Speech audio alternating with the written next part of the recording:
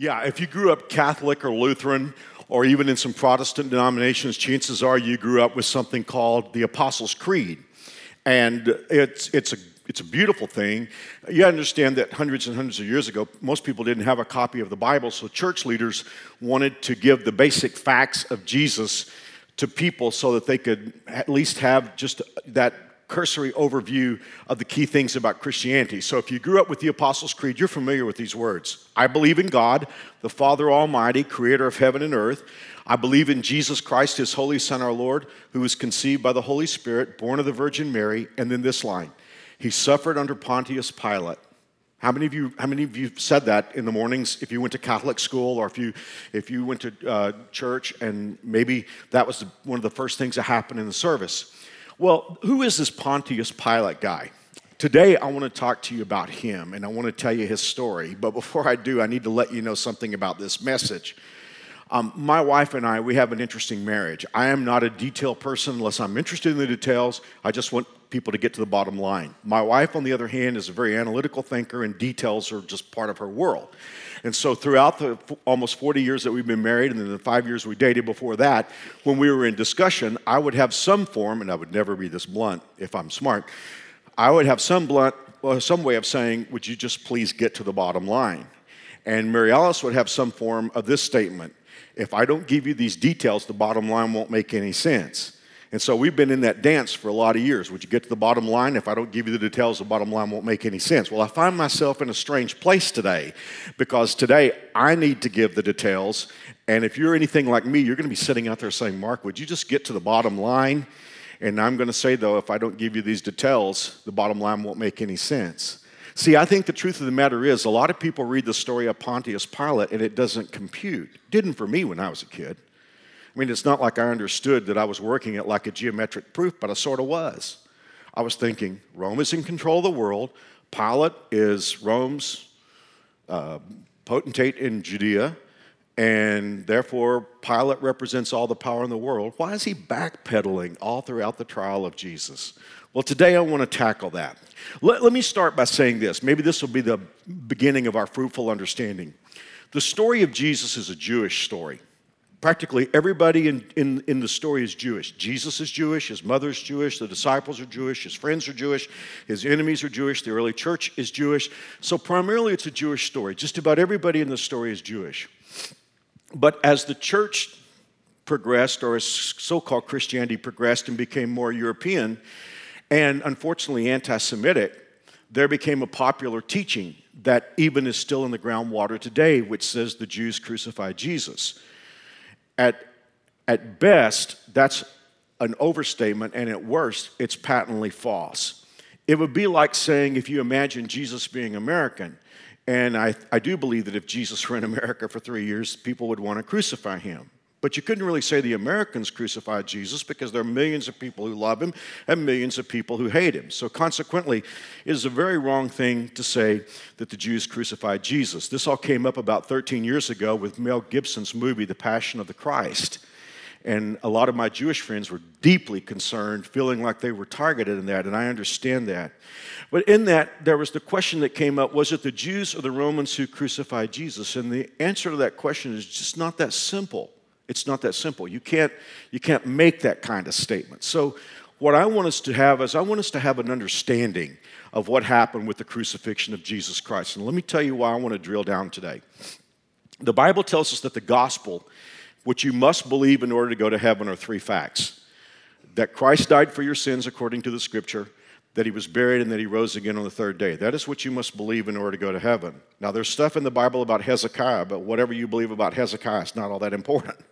You know, there's stuff in the Bible about, the articles in the tabernacle. Well, they're interesting and they have meaning for us today, but what you believe about the tabernacle is not really all that important. But if you go to the issues that you must believe in order to go to heaven, then suddenly it gets very important that we understand what we're believing. So, as we get closer to the crucifixion of Jesus Christ, I'm going to drill down and give you some details so that you'll have full understanding of what went down that Friday.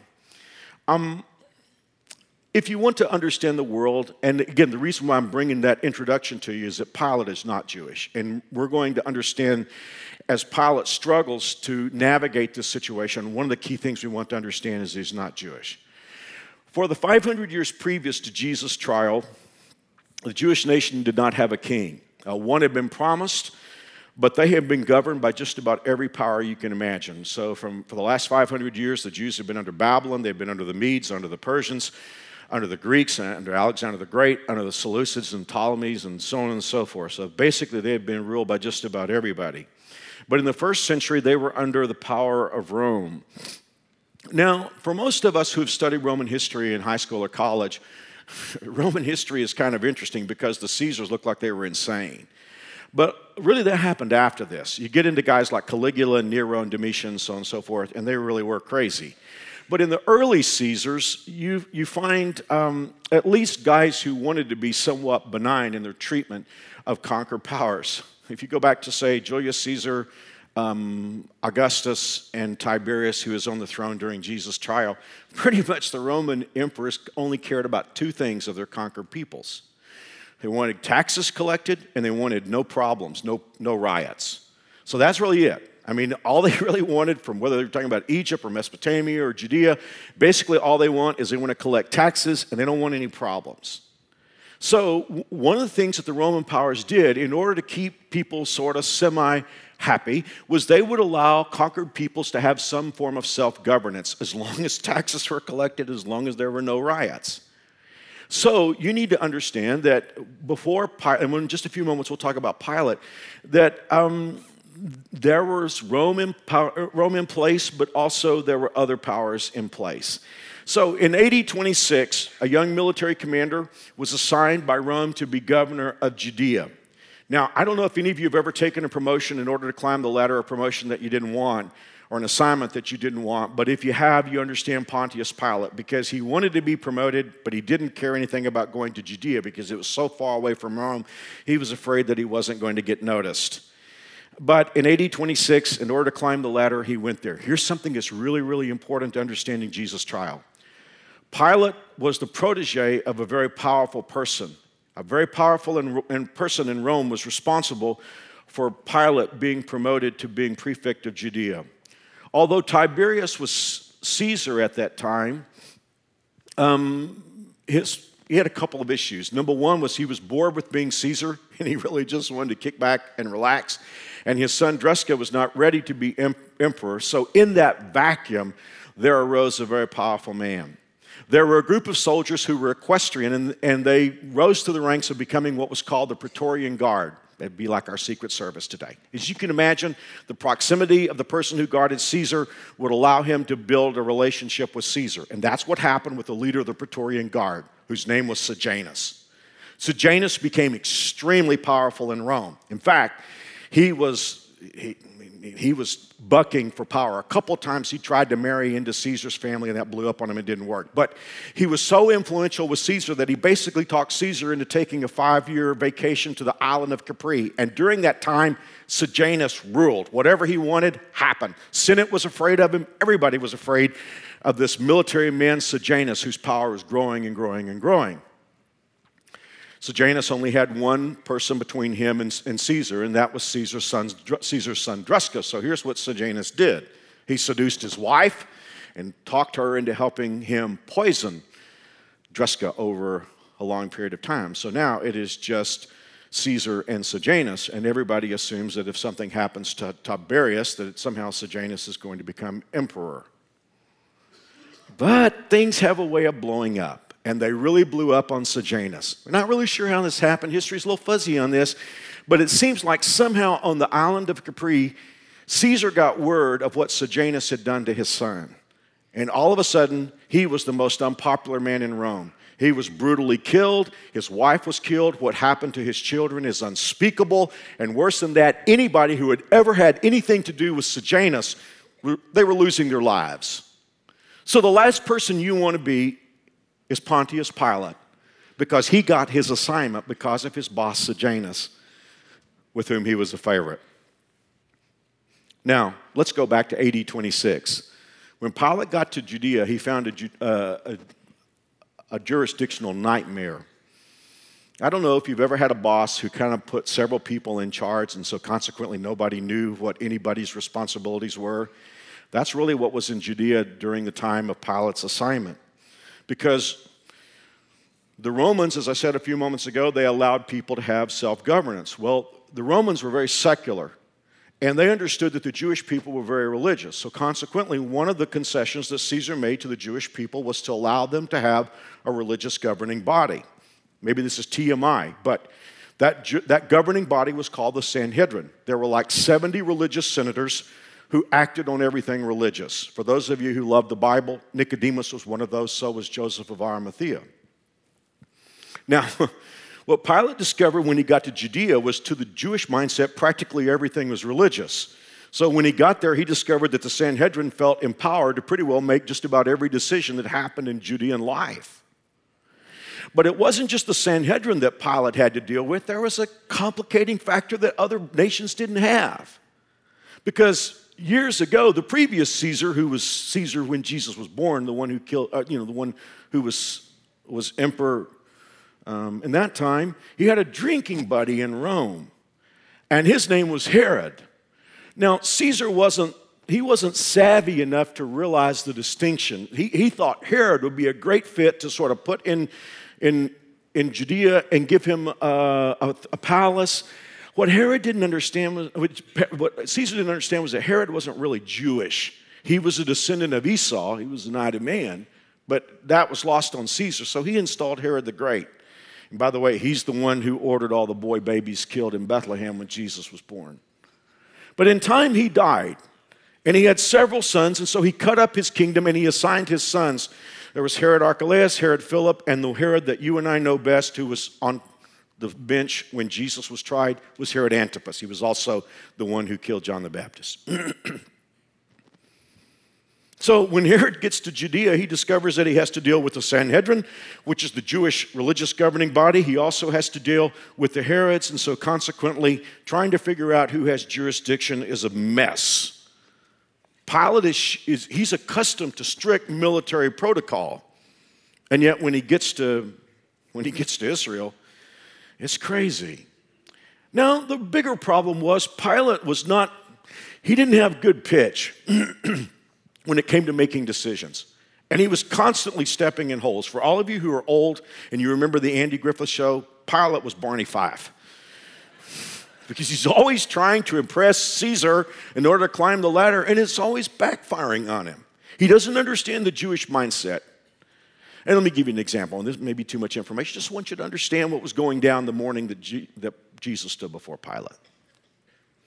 To the Jewish mindset, it was very important to obey the second commandment. I mean, all the commandments, but especially the second commandment, no graven images. Because they had gone into captivity because of idolatry, and they were like, we don't ever want to go there again.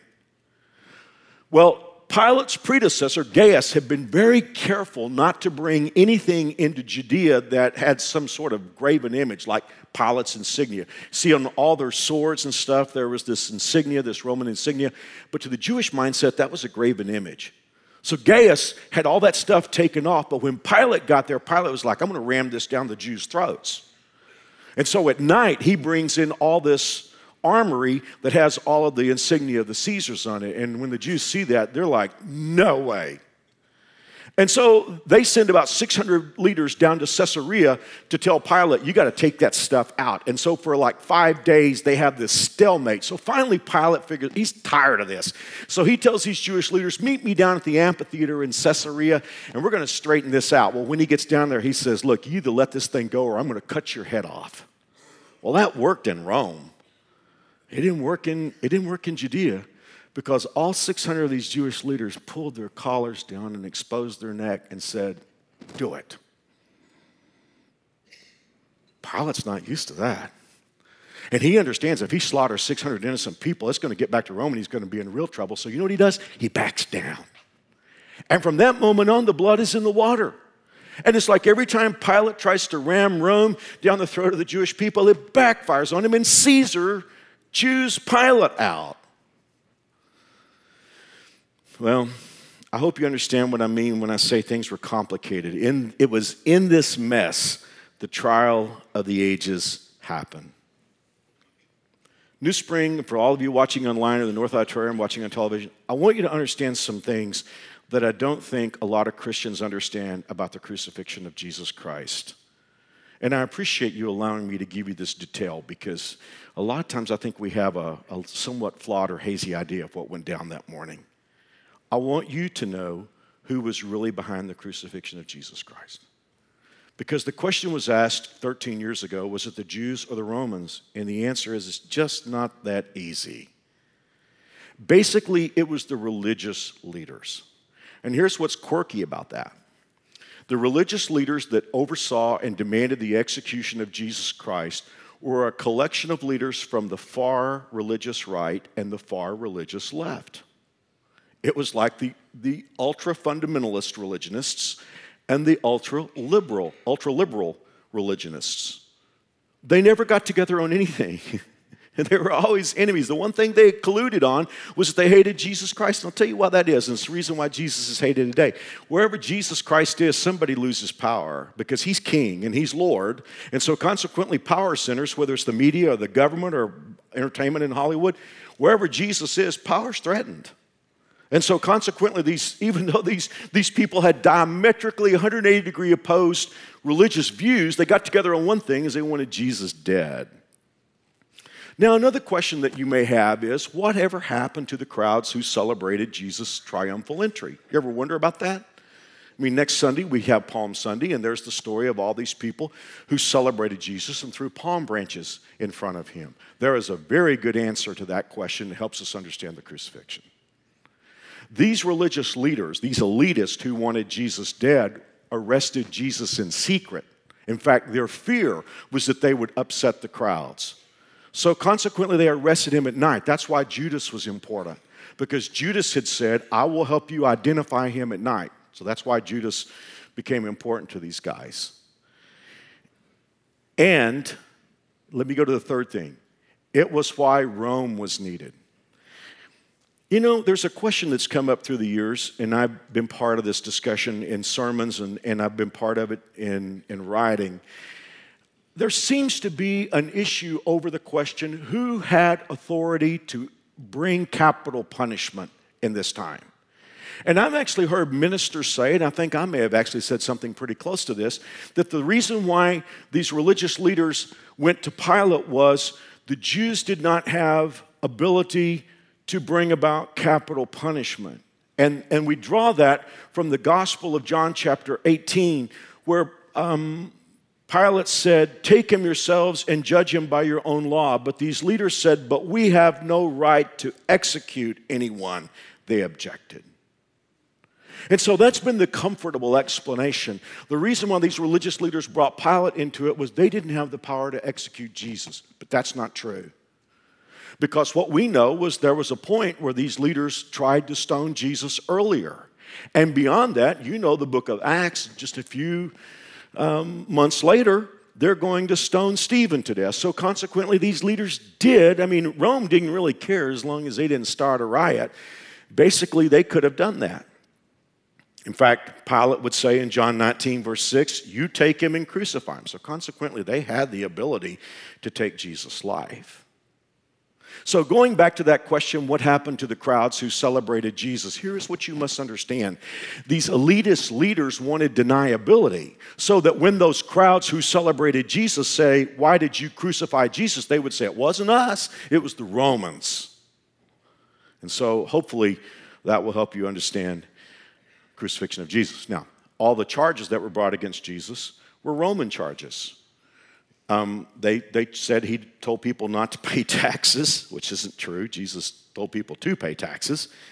They charged him with causing a disturbance, which, as you know, that was a real problem for Rome. And then on top of that, the only charge that they were really able to try to make stick was that he claimed to be a king and he was starting a revolution. So with all that backstory, that's how one Friday morning, nearly 2,000 years ago, the trial of Jesus happened. Greatest trial of all the ages. The case of the Roman Empire versus Jesus of Nazareth, the charge, treason, claiming he was a king, presiding judge, the Honorable Pontius Pilate, prefect of the region of Judea. So as Pilate begins this case early that Friday morning, as Jesus stands before him, it doesn't take him long to figure out two things. Number one, the crowd that brought him to him had an ulterior motive. And secondly, that this man is innocent. And so Pilate thinks it's going to be 5 minutes. I mean, I'm going to be in, I'm going to be out, I'm going to get back and go play golf today or whatever the Roman leaders did on Friday mornings. It's not going to take any time at all. But the mob hit Pilate where it hurt. Remember, he'd made a lot of mistakes. It's very likely that Sejanus' thing had come up and Pilate didn't want his name to come up before Caesar. In John chapter 19, verse 12, the Bible says, Pilate tried to set Jesus free, but they kept shouting, if you let this man go, you are no friend of Caesar. Anyone who claims to be a king opposes Caesar. Do you see how they caught Pilate in their grasp? Pilate's like, this man is innocent. And they were saying, you know what? You're no buddy of Caesar. You claim you're Caesar's friend, but we'll go tell Caesar on you that you're letting people walk around and claim to be king and start riots. Well, that's why Pilate was in trouble. Now, this thing is going to whip around on us, and it's going to come around to 2017 because you and I are where Pilate was. I don't want to sugarcoat this. I want to make it real. This world hates Jesus. It's very clear, very obvious. They don't dislike him, they hate him. No one less than Jesus said this. In John 7, Jesus, speaking to his followers, said, the people of this world can't hate you. Listen to this. They hate me because I tell them they do evil things. Well, you know, in our culture today, all you have to say is that sin is sin, and all of a sudden you're a hate monger. You understand? You know what I'm saying? And so consequently, no, this world doesn't like hearing what they do is evil. And here's the weird thing about it. Those who say, those human beings, those people who say sin is sin, we're flawed. We're sinners ourselves. So consequently, you understand that if the perfect Son of God shows up and he says to people what you're doing is sin, there is enormous hatred. And today we sanitize that with all kinds of things, and we say, well, it's not constitutional, and it's not that. It's just people hate Jesus. It is what it is. So you and I sit in a world today, and we are where Pilate was, because Pilate asked the question in Matthew 27, verse 22. Pilate said, what should I do with Jesus? Now, I mean, it was a stupid question because he knows Jesus is innocent. 7 times he basically says so and tries to work out some kind of compromise. I mean, what do you do with an innocent person? You set them free. But Pilate is asking, what do I do with Jesus? And that's a question that you and I have to answer. And let me tell you why it might not be as easy as it sounds. Pilate is caught in between doing the politically correct thing and the right thing. And in America today, we have so many people who would consider themselves followers of Jesus, and yet they haven't been able to make the call. They're caught in between doing the politically correct thing and following Jesus. And so consequently, they nominally follow Jesus, but constantly they shift toward doing what is the politically correct thing in order to be popular with the crowd. Now, as Pilate sits where we sit, you understand Pilate thought himself to be superior to everybody around him. He was educated. He was a Roman. He'd been part of the Praetorian Guard. He'd been educated in the finest institutions. Pilate thought he was smarter than everybody. Pilate thought, you know what? I can get out of this. I mean, I got this innocent man here, and I really need to let him go free, but the mob is over here, and they're threatening me with all kind of stuff, but I'm a smart man. I didn't get here by accident, so there's some things I can do. And he tries several of them, and I want to go through them real quickly because people try these things today. The first thing he tried to do was to shift the responsibility to somebody else. In the middle of the trial, it sort of comes out that Jesus was from Galilee. Remember the Herods? Herod Antipas oversees Galilee. Pilate's like, okay, let me read this to you. Pilate asked if the man was a Galilean. When he learned that Jesus was under Herod's jurisdiction, he sent him to Herod. Let this be Herod's problem, who was in Jerusalem at the time. Well, Herod and his buddies, they kicked Jesus around. They ridiculed, they mocked him. They dressed him in an elegant robe. But look at this. They sent him back to Pilate. Pilate basically said, thanks, old buddy, but I don't want this. This is your problem. So Pilate's tried to get rid of Jesus, but there he is. He's standing there again. So now he tries the second thing. He tries to come down in the middle and have it both ways, like a lot of Christians I know. Pilate's trying to figure out, how do I make the crowd happy? And how do I set this innocent man free? Now, read with me. Mark 15, verse 15. Look at this clause. Wanting to satisfy the crowd. He has Jesus flogged. Now, it breaks down for us in John 19:1 because it says, Pilate laid open Jesus' back with a leaded whip, and the soldiers made a crown of thorns and placed it on his head and robed him in royal cloth. Hail, King of the Jews! They mocked and struck him with their fists. Then Jesus came out wearing the crown of thorns and the purple robe, and Pilate said, Behold the man. Pilate's like, well, this man's innocent, but the crowd has got thirst for blood. Tell you what I'm going to do. I'm going to come down the middle, and I'm just going to beat him really bad, make him look really pathetic. Then I'm going to bring him out, and people are going to be sympathetic and say, okay, you sort of fixed what was broken. But you need to understand that they didn't just beat him with the whip like you and I think about a whip. A whip in those days was a wooden handle and 9 leather thongs that came out of it, and at the end of those thongs were jagged bits of metal and glass and bone. And the lictor in those days, the Roman lictor, would take the poor person who was to be beaten, tie their hands behind their back, bend them over, attach them to a pole so that the skin on the back was taut. And time after time, they would bring the whip down, and those jagged bits of metal, bone, and glass would embed into the skin, and then the lictor would rip the skin off the back. Josephus says sometimes it would expose the internal organs. And so Pilate has thought, this crowd wants blood, but I don't really want to kill him, so maybe I'll just beat him real bad. And he brings Jesus out, now bloody, not even recognizable as human being, Isaiah would say. And Pilate says, look at the man. Don't you feel sorry for him? Pilate's trying to have it both ways. But look how the crowd responded. At the sight of him, they began yelling, crucify him, crucify him. It didn't work. There are Christians I know that with one group of friends, they can rip Jesus. They can rip his views of right and wrong. They can rip his views of human sexuality. They can rip his views of salvation, and yet they can come to church and worship. Both ways, politically correct. Pilate found out he couldn't do it. And the third thing that Pilate tried to do was to use his superior intellect to come up with a creative solution. Pilate's like, I don't want to kill this man. He's innocent, but the crowd is howling for him. So I'm going to use my superior thinking process to come up with something that is so good, they're going to have to go with what my plan is. There was a guy, and of course there were criminals in those days like there are criminals today. But the Romans, in order to make a good gesture to the Jewish faith, every Passover, it was the Roman government's plan to give them one person who was on death row, to set that person free. And oftentimes it would be some hero of the Jewish people that had been arrested because of something that hero did that inflamed Rome. But not this time. Pilate looks in the prison and he sees this guy named Barabbas. Now, Barabbas is a bad guy. I mean, he was a gangster. I mean, the Bible tells us that he robbed people and he killed people and he was an anarchist. I mean, you remember the story of the Good Samaritan and the guy was on the road from Jerusalem to Jericho and he got jumped and beaten and left for dead. That's the kind of deal Barabbas would do. So when Barabbas got arrested, everybody breathed a deep sigh of relief. Get that guy off the street. So Pilate is looking at this and he's saying, do you want me to release Barabbas to you or Jesus? And he's thinking to himself, Barabbas is such a bad guy that they're going to say, we don't like this Jesus very much, but we don't want Barabbas roaming our streets. And Pilate's like, yeah, I got him now. And yet to his amazement, the crowd says, give us Barabbas.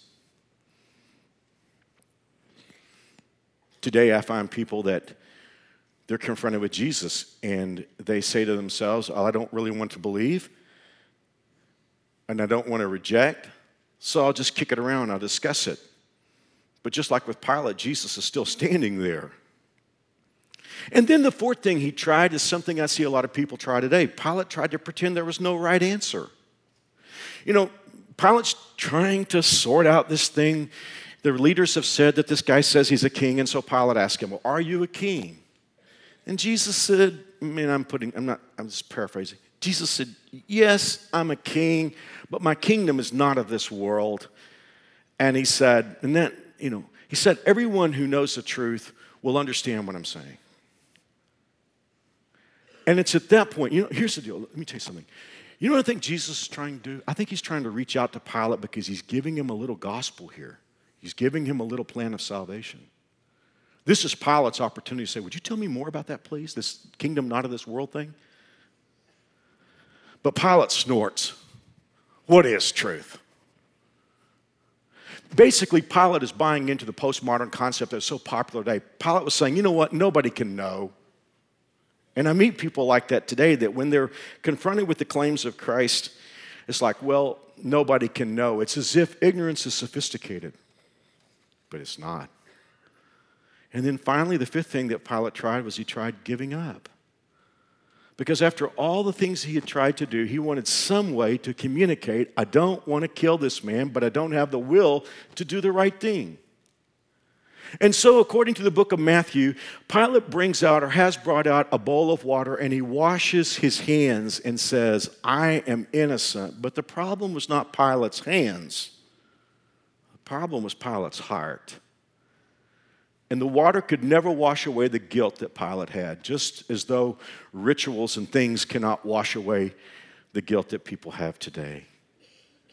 In effect, Pilate was saying is, I refuse to decide. To refuse to decide is to decide. If someone were driving you and you were sitting in the passenger seat and the person driving you parked the car over a railroad track and a train is bearing down on you, you have a choice. You can either get out of the car or you can stay in the car. Suppose you say, I'm not going to decide. You just decided. And I think there are people today that see there is Jesus, and if I accept him, then that puts me on a slippery slope. My life has got to change. So you know what? I don't want to reject him. I don't want to accept him. I just refuse to decide. To refuse is to decide. Well, as I close out this message, we clearly see that Pilate failed, didn't he? He failed terribly. He failed because he didn't understand 5 things. Let me go through them real quickly. This isn't grammatically correct. But he failed to understand who was on trial before who. Pilate thought Jesus was standing on trial before him, but history has shown us it was really Pilate on trial before Jesus.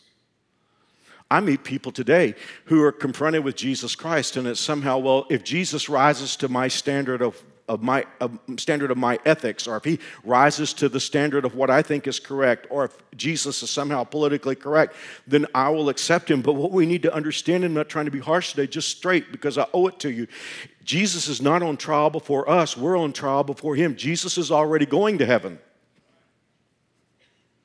You understand, he's not interested in meeting our standard. The important thing is that we are on trial before him, and that's what Pilate failed to understand. Second thing that Pilate didn't understand was he didn't have the final word. At one point in the trial, Pilate, frustrated, looked at Jesus and said, don't you understand that I have the power to kill you or set you free? And Jesus kindly said, you don't have any power at all that God didn't give you.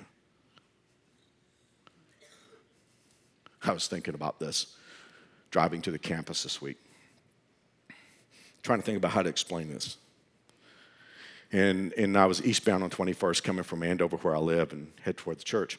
And I came to the intersection of 21st and 127th over here. And just as I came to the intersection, a couple of geese waddled slowly out in front of me. And you know what they look like, those Canadians, when they walk, you know. So I braked my car and stopped, but I was worried about oncoming traffic. Because, see, I had seen them walk from the grass into the street, but I was worried about the eastbound traffic because I knew they couldn't see them. And so, sure enough, the geese walked right over in front of the eastbound traffic, and a massive truck was bearing down on these geese. And as the truck slowed down, the driver laid on the horn. Now, I don't speak goose, but I read expressions. And when that truck driver laid on the horn, it made that lead goose mad. And he's turned to that truck and began to honk back at him. And when the truck driver stopped, that goose turned and strutted off. And you could see him, it's like, I stared that truck down. Well, let me just be straight with you. There's only one reason why that goose wasn't pate. Her roadkill, the kindness of that truck driver. And there are people I meet today that think they have their superior intellect. God is like saying, hey, you're going down the wrong track, but they turn around and they honk back at God. And when God doesn't kill them, it's like, boy, I stared God down. But what they don't realize is the only reason they're still breathing is the fact that Almighty God still loves them. Am I talking to you today? Pilate didn't understand, he didn't have the final word. Third thing Pilate didn't understand was that pleasing the crowd was a horrible strategy because A, he could never please them, and B, they couldn't do anything for him. See, here's the weird thing. Some of you claim to follow Jesus, but you're desperately trying to please the crowd. And you know what? You've already embraced things that you don't believe in. You've already embraced things that you used to shrink back from. And here's the weird thing that you've discovered. By embracing that, you thought you would be accepted, but what you discovered is the world has got a darker place to go. And now you're being summoned into that darker place. What you don't understand is you're never going to please this world. It's dark. And here's the main thing. You got to understand that 5 seconds after you die, media, Hollywood, pop culture can't do a thing for you. 5 seconds after I die, my life is in the hands of Jesus Christ. That's why it's more important for me to know Him and to please Him than to please this crazy mixed up world. Pleasing the crowd's a terrible strategy. You can never please them. They can't do you any good anyway. Now, the fourth and the fifth thing are the ones that mean the most to me. And they're kind of similar. Pilate clearly just wanted this thing to be over. To him, the trial of Jesus Christ was a distraction with getting on with his life. I mean, he didn't want this trial. And yet what he didn't understand was it would turn out to be the only thing that mattered in his life. There's only one reason why you and I know the name Pontius Pilate. It's because early one Friday morning, the Son of God stood in his courtroom. Now let me go ahead and give you the fifth thing because it sort of piggybacks on that. The trial he hated was the opportunity of a lifetime. You know, they could be talking to somebody here, and it's like, you're here, but are you watching? And it's like, yeah, I don't really know about this Jesus thing, but I'm dating this girl, and she's a Christian, and I kind of want to, deepen this relationship. So I go to church with her. Just like, wow, I wish this thing was over. What you don't understand is this is the opportunity of a lifetime. The fact that Jesus Christ stands before you with open arms, the one who died for your sins, while it may feel like a distraction, while it may feel like it's uncomfortable today, it is the opportunity of a lifetime. Because when you die, it won't matter what you did for a living, where you lived, it won't matter what you drove, what your house looked like, what designer clothes you wore. It won't matter who liked you, who didn't like you. All that's going to matter is your relationship with Jesus Christ. That's all that will matter. Do you know Him? Today I've shared with you a story of a guy who was conflicted. He didn't want to reject Jesus and didn't want to accept Him. But at the end, he wound up rejecting Him. I want to encourage you today, if you've never really made Jesus Lord of your life, you may have been in church, but like today, it gets really clear. Like the haze and the mist is blown away, and you know who He is, and you realize that there has to be a choice. It's Jesus, or it's this world that's fading away. And you've decided in your heart and life that you want to receive Jesus, the one who died for you. I would like to assist you in that.